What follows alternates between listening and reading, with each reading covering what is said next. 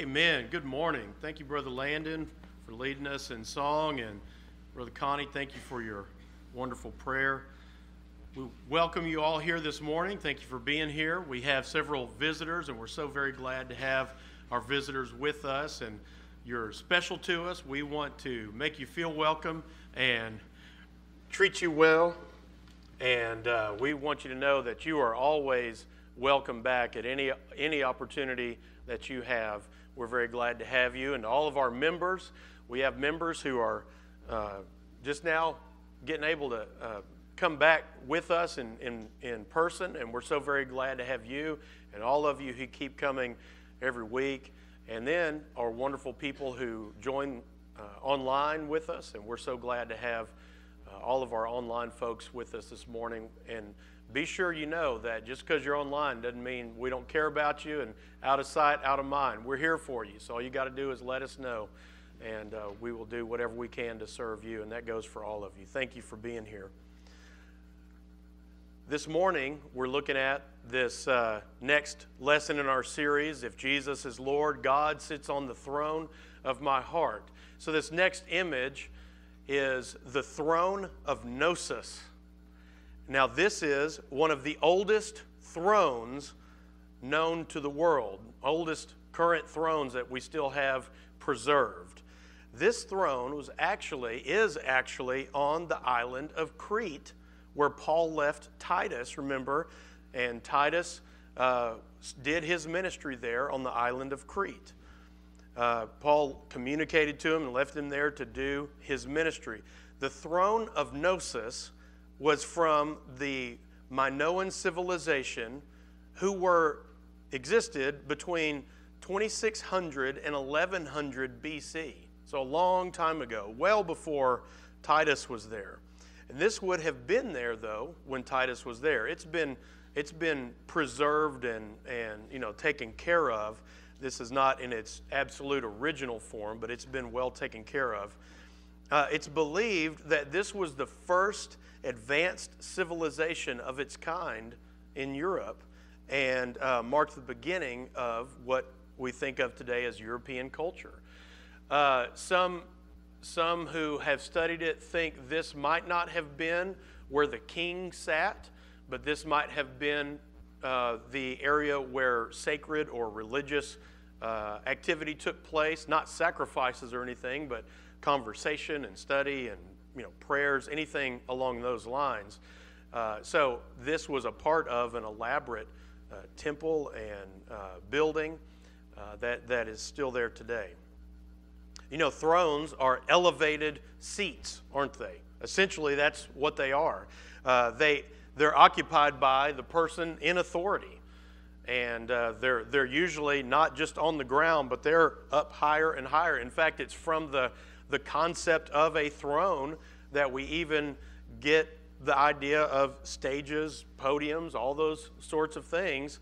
Obviously, sometimes it's simply so a person could be seen and heard, but oftentimes, or always, when we're thinking about a throne is where the king sits, the person who has authority and power and makes the decisions. It symbolized supreme power and dignity. And thrones weren't just some old wooden chair out of grandma's kitchen, were they? They were elaborate. They were very valuable. In fact, there'd be whole throne rooms. So you didn't just get a throne, you got a whole room to go with it. And they were very ornate, expensive, and very, very nice. Sometimes guarded. I saw one throne room that had life-size golden lions in different poses that kind of surrounded the throne to protect from enemies approaching the throne too closely or too quickly. Now, thrones today aren't really a part of our everyday culture, are they? We don't walk around thinking of thrones. You might be in charge at work, but you probably don't have a throne in a throne room. So thrones are not really a part of our culture here today, but we do still have thrones. In fact, we each have a throne, and that is the throne of our heart. And that's what we're talking about this morning. Our hearts act as the chief organ in our body. When we think about the inner person, who you really are, the heart of a person. We think about the inner being, and Scripture refers to the heart as the essence of that person, who they are, their life, their personality.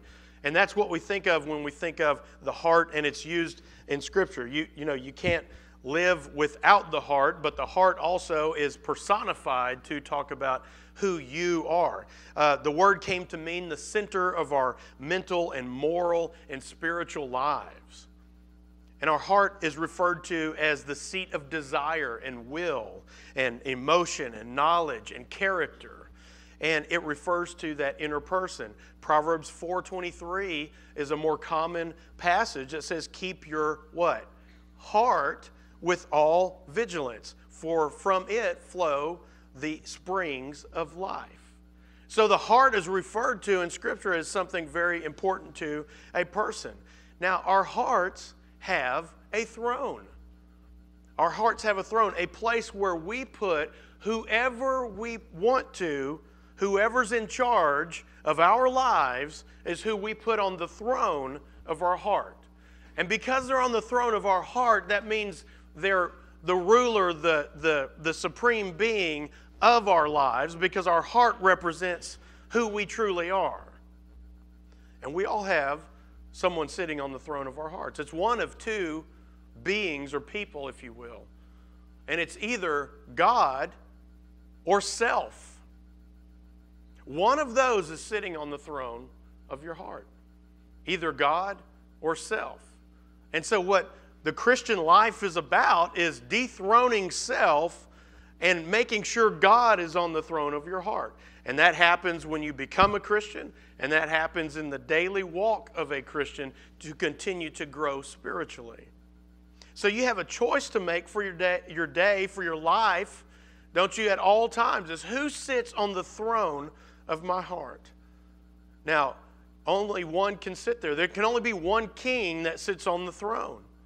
And you have to decide who's going to sit there. Now, each of those kings are going to take you to two very different places, aren't they? Two very different places, two very different roads in life. And whoever sits on the throne of your heart is the one who's going to lead you down that path. One will lead you to everlasting heavenly life with Him, that being God. And the self, and we won't take time this morning to explore this, but when the self sits on the throne, ultimately who sits on the throne is Satan himself. Because that's exactly what he wants for your life. You think you're in control, and he knows who's really in control.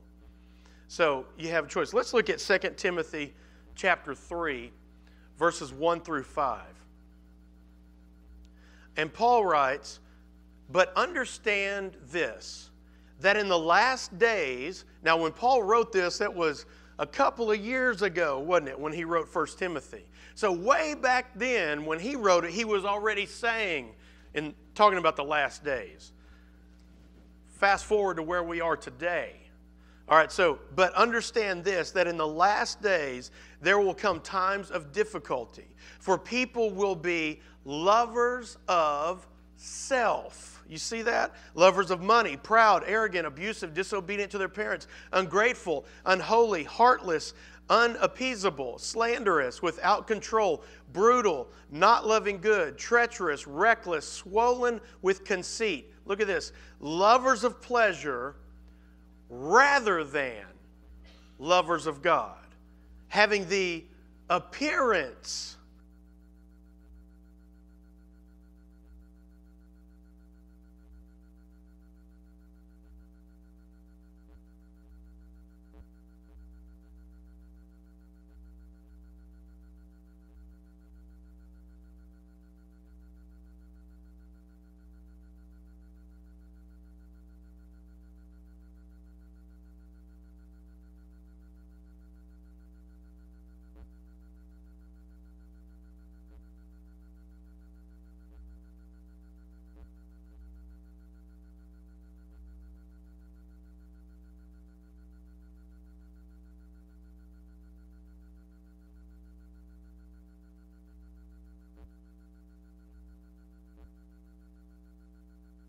today's culture? Does this sound like it could have been written today and apply?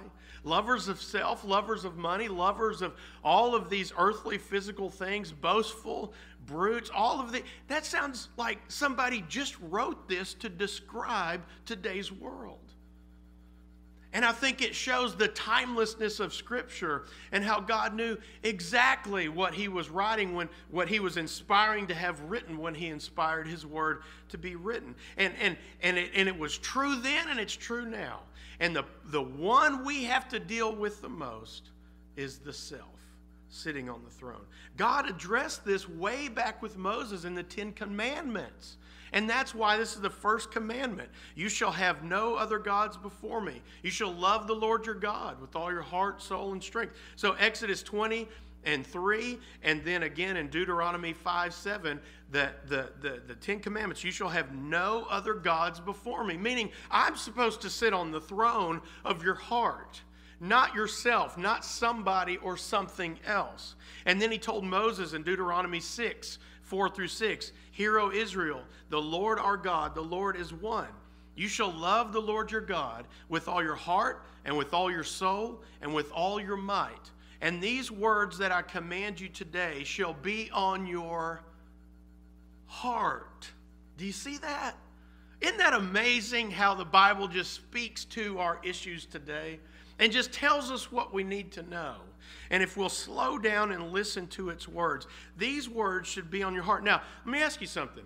When God said, these words shall be on your heart, did he mean the physical organ within your body pumping blood? That somehow those words are supposed to be on the organ in your heart? Well, no, that's not what God meant, but that's what God said. That's his literal words that he said to Moses and to tell the people. That's what he wanted. So, of course, we know that he meant he wanted them to have God on the throne of their heart. He wanted them to love him as much as he loves them, to have that kind of relationship together. The heart as an organ cannot love. All it can do is what God created it to do. So we see that God always understood that we would have this battle within us. You have that battle within you. Whether you've been a Christian for 50 years or whether you're a teenager, you have this battle. Everybody does. And God knows full well that when the self is on the throne of the heart, it doesn't lead us anywhere good in this life, and especially, ultimately, eternally. It doesn't lead us anywhere good. The deceit, though, is that we think it does, because we think we're in control. And don't you think that's a good trick of the devil? To sit back and let us think we're in control, we're so smart, and we're calling the shots here, doing what we want to do, what makes us happy, what we think is all the best things to do in life to succeed, and all the while, Satan has us exactly where he wants us. And God is not on the throne of our hearts.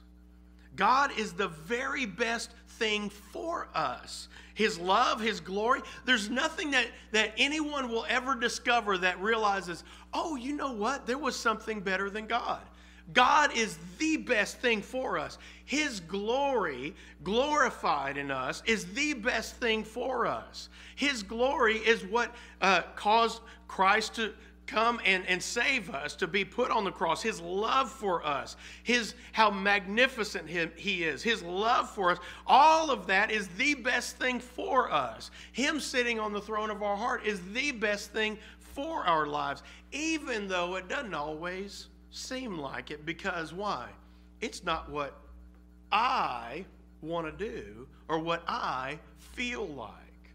Okay? There's always that battle. And of course, Paul talked about that in Romans. Now, Jesus repeated this in the great commandment, the greatest commandment, when he was asked by the Pharisees, Teacher, what is the great commandment in the law? Now, they were asking him to trick him. And on this next slide, we see that Jesus replies, You shall love the Lord your God with all your heart and with all your soul and with all your with your mind. This is the great and first commandment. But then Jesus continued in verse 39 and said, the second is like it. See, he didn't ever fall into their trap. He said and did what he knew he needed to do. He knew where they were coming from, and he said, the second is like it. You shall love your neighbor as yourself. On these two commands depend all the laws. Now, I used to think that last part just kind of you didn't have to pay attention to that last part of the verse. Sometimes we do that with Scripture, don't we? We just think, oh, that's the important part, and this over here, you just skip over it. But what is he saying right there? What is Jesus saying on the very end, that last sentence? On these two commandments, love God with your all, and love your neighbor as yourself. He's saying everything else depends on that. God first in your life, and then you showing that love to others. Everything else about living for God depends on you doing those two things. It all comes from that. You know, we say you get Christ right in your life. In other words, becoming a Christian, you put him first, everything else falls in place. He said, if you love me, you'll obey my commandments. That's what he means. Everything else is going to fall in place. All of a sudden, that stuff isn't an issue anymore. And problems seem to change in your perspective and your priorities. Now, this was repeated. This statement was repeated twice daily by Jews. That's how important they took this statement. That's how important it was to them. It encapsulates the idea of total devotion to Jesus. So they repeated this twice every day. And it includes the duty to obey everything that God had commanded. They understood this was all inclusive. And Jesus is saying that the greatest thing, the most important thing you can do is love God with your all, and that means he's sitting on the throne of your heart. Now, how do I put God on the throne of my heart? How do I put God on the throne of my heart? I think that's a good question. Jesus tells us more about that in Luke chapter 9. So let's turn to Luke chapter 9 in verses 23 through 25. Now, I'm going to read this, and you listen for what do you hear about someone sitting on the throne of your heart. Okay, I want you to listen for that. Verse 23, Luke 9:23. And he said to all, if anyone would come after me, let him deny himself and take up his cross daily. His cross daily. And do what? Follow me. For whoever would save his life will lose it. But whoever loses his life for my sake will save it. For what does it profit a man if he gains the whole world? And how do you do that? With the self sitting on the throne and loses or forfeits his own soul. Eternally, he's meaning. So Jesus isn't saying that his followers need to deny themselves things. He's not talking about make sure you don't eat too much junk food and make sure that's not what he's talking about. Are those good principles and guidelines for health? Sure. But Jesus doesn't mean that you follow me by denying yourself that Coke on the weekend. That's not what he's talking about. What he means is you are denying personal control of your life. You're denying yourself from doing everything you want to do, what you feel like doing, what brings you satisfaction and fulfillment, and you are choosing to follow him, and you're giving him priority and control of your life. Now, that doesn't mean you have a sad, boring, unhappy life. In fact, those folks are the ones who have the most fulfilled, satisfied lives. So, if you want to follow Jesus, here's the deal. You can't be in charge anymore.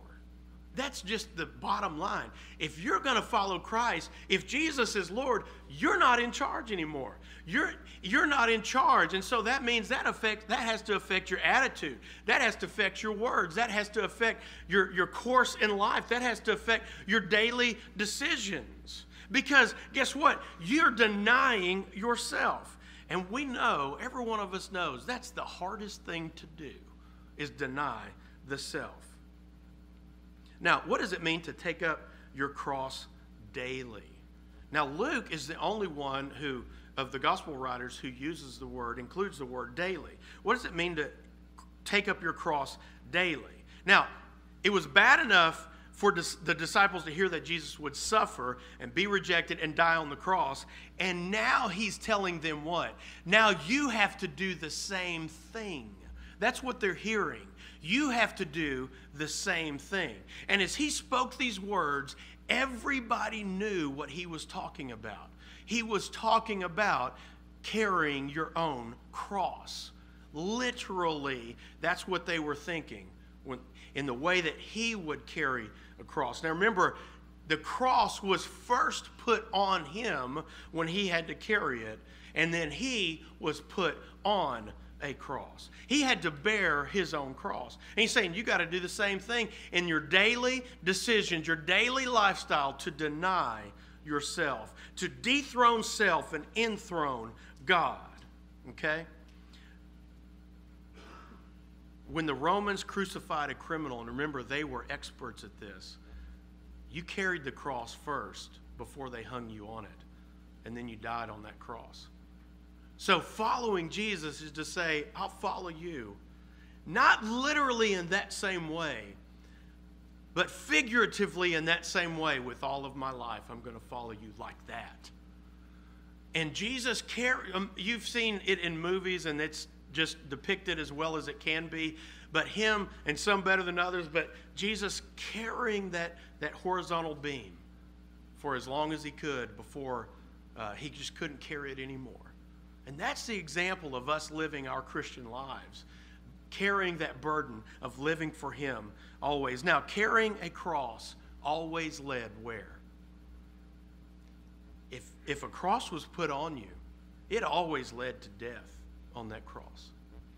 So you are continually dying to yourself and living for Christ. Now, Jesus made denying himself, he denied himself when he was in heaven and did not consider himself equal or to stay there, something to be grasped or held on to, Philippians chapter 2. In other words, he gave up, he denied self. In other words, who wouldn't want to stay there? But he says, I always do what pleases my Father. So he denied himself, coming to earth to live a perfect life for us, to be that perfect sacrifice for us, to carry that cross, his own cross to his own death, to be that sacrifice, so that now we don't have to be lost in sin and be trapped by the sin of living for ourselves, but he paid that price for us so that we might be able to have eternal life in him. So why did he say to do this daily? Because that's where we need it, is daily. You don't need it just on Sunday morning when we're all asking, how you doing? Fine. How are you? Fine. And that's all fine to do. But it's in the daily grind of the daily grind that you need to carry your cross daily. Verses 24 through 25, we must follow Jesus in this way because it's the only way we find eternal life. The only way you get to the end is to follow Christ. The end that ends up in heaven is to follow Christ in the daily grind of carrying your cross. Now, Romans chapter 6, verse number 3. Go there, and we'll see Paul has something. This has a connection to baptism. I think it's a real interesting connection in Romans chapter 6 that Paul shows us. How can we who died to sin still live in it? Do you not know that all of us who have been baptized into Christ Jesus were baptized into his death? And that was on a cross. So we were buried with him, therefore, by baptism into death, in order that, just as Christ was raised from the dead by the glory of the Father, we too might walk in newness of life. For if we've been united with him in death like this, we shall certainly be united with him in a resurrection like his. We know that our old self was crucified with him in order that the body of sin might be brought to nothing. That self dethroned and God enthroned. Okay, that old self and that new self. Verse 7, for no one who has died has been set for one who has died has been set free from sin. Now, if we have died with Christ, we believe that we will also live with him. We know that Christ, being raised from the dead, we will never die again. Death no longer has dominion over him. Verse 10, for the death he died to sin once for all, but the life he lives to God. So you see how Jesus lived his life and that time on earth and what he does now. Verse 11, so you also, if we're going to follow him, anyone who follows me, and if Jesus is Lord, so you also must consider yourselves what? Dead to sin. That's dethroning the self. Not only in baptism when God does that operation in the water and you raise to walk in newness of life, but also daily you do this. Dead to sin and what? Alive to God in Christ Jesus. See, he's showing us that it's to God. God is the one on the throne, but how do you do it? In or through Christ Jesus. That's the only way you get there. Look at what Paul tells us in Philippians 2. We referred to this earlier, verse 9. Therefore God has highly exalted him and bestowed on him the name that is above every name, so that at the name of Jesus every knee should bow, in heaven and on earth and under the earth. And every tongue confess what? Look at this.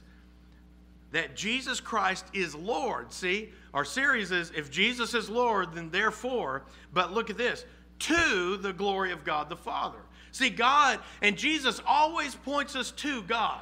He's always pointing us to a relationship with him. And he's saying, I'm the mediator that came to get you reconnected with him because of the fall. So every knee's going to bow. And see, that's the deal. On Judgment Day, every knee's going to bow. You may not bow during your life on earth, but one day, no matter what, every knee's going to bow. So don't you think you're better off when you bow before you have to, and you do it by choice, and you put God on the throne of your heart. If you want God on the throne of your heart, you have to give up personal control of your life. And that's the hardest thing to do. And God knew it, and that's why he talks a lot about it. So I want to ask you this morning, who sits on the throne of your heart? Is it yourself? Has your everything you want to do, every whim, everything that would propel you to a more successful, and you believe happier life, everything that you never pause to think, is this what God wants for my life? Is this how God wants me to live my life? Is this serving God first, seeking first the kingdom of God? I want you to ask, where are you in that? And we want you to know this church is here to encourage you, to help you even figure out how, in situations, get the self off the throne and get God on the throne. If we can help you this morning, we want you to know we're here for you. If you need prayers, you might be wanting to set up a study and start studying about, how do I do this? What does this look like? What about baptism? What about the church? What about, I've got some situations. How do I get the self off the throne? Or maybe you've been studying and you're ready to put on Christ in baptism, because that's where it happens when you get that self off the throne. And that's done by the power of God. And then you're raised to walk in newness of life. If we can help you this morning, we invite you to come forward now as we together stand and sing.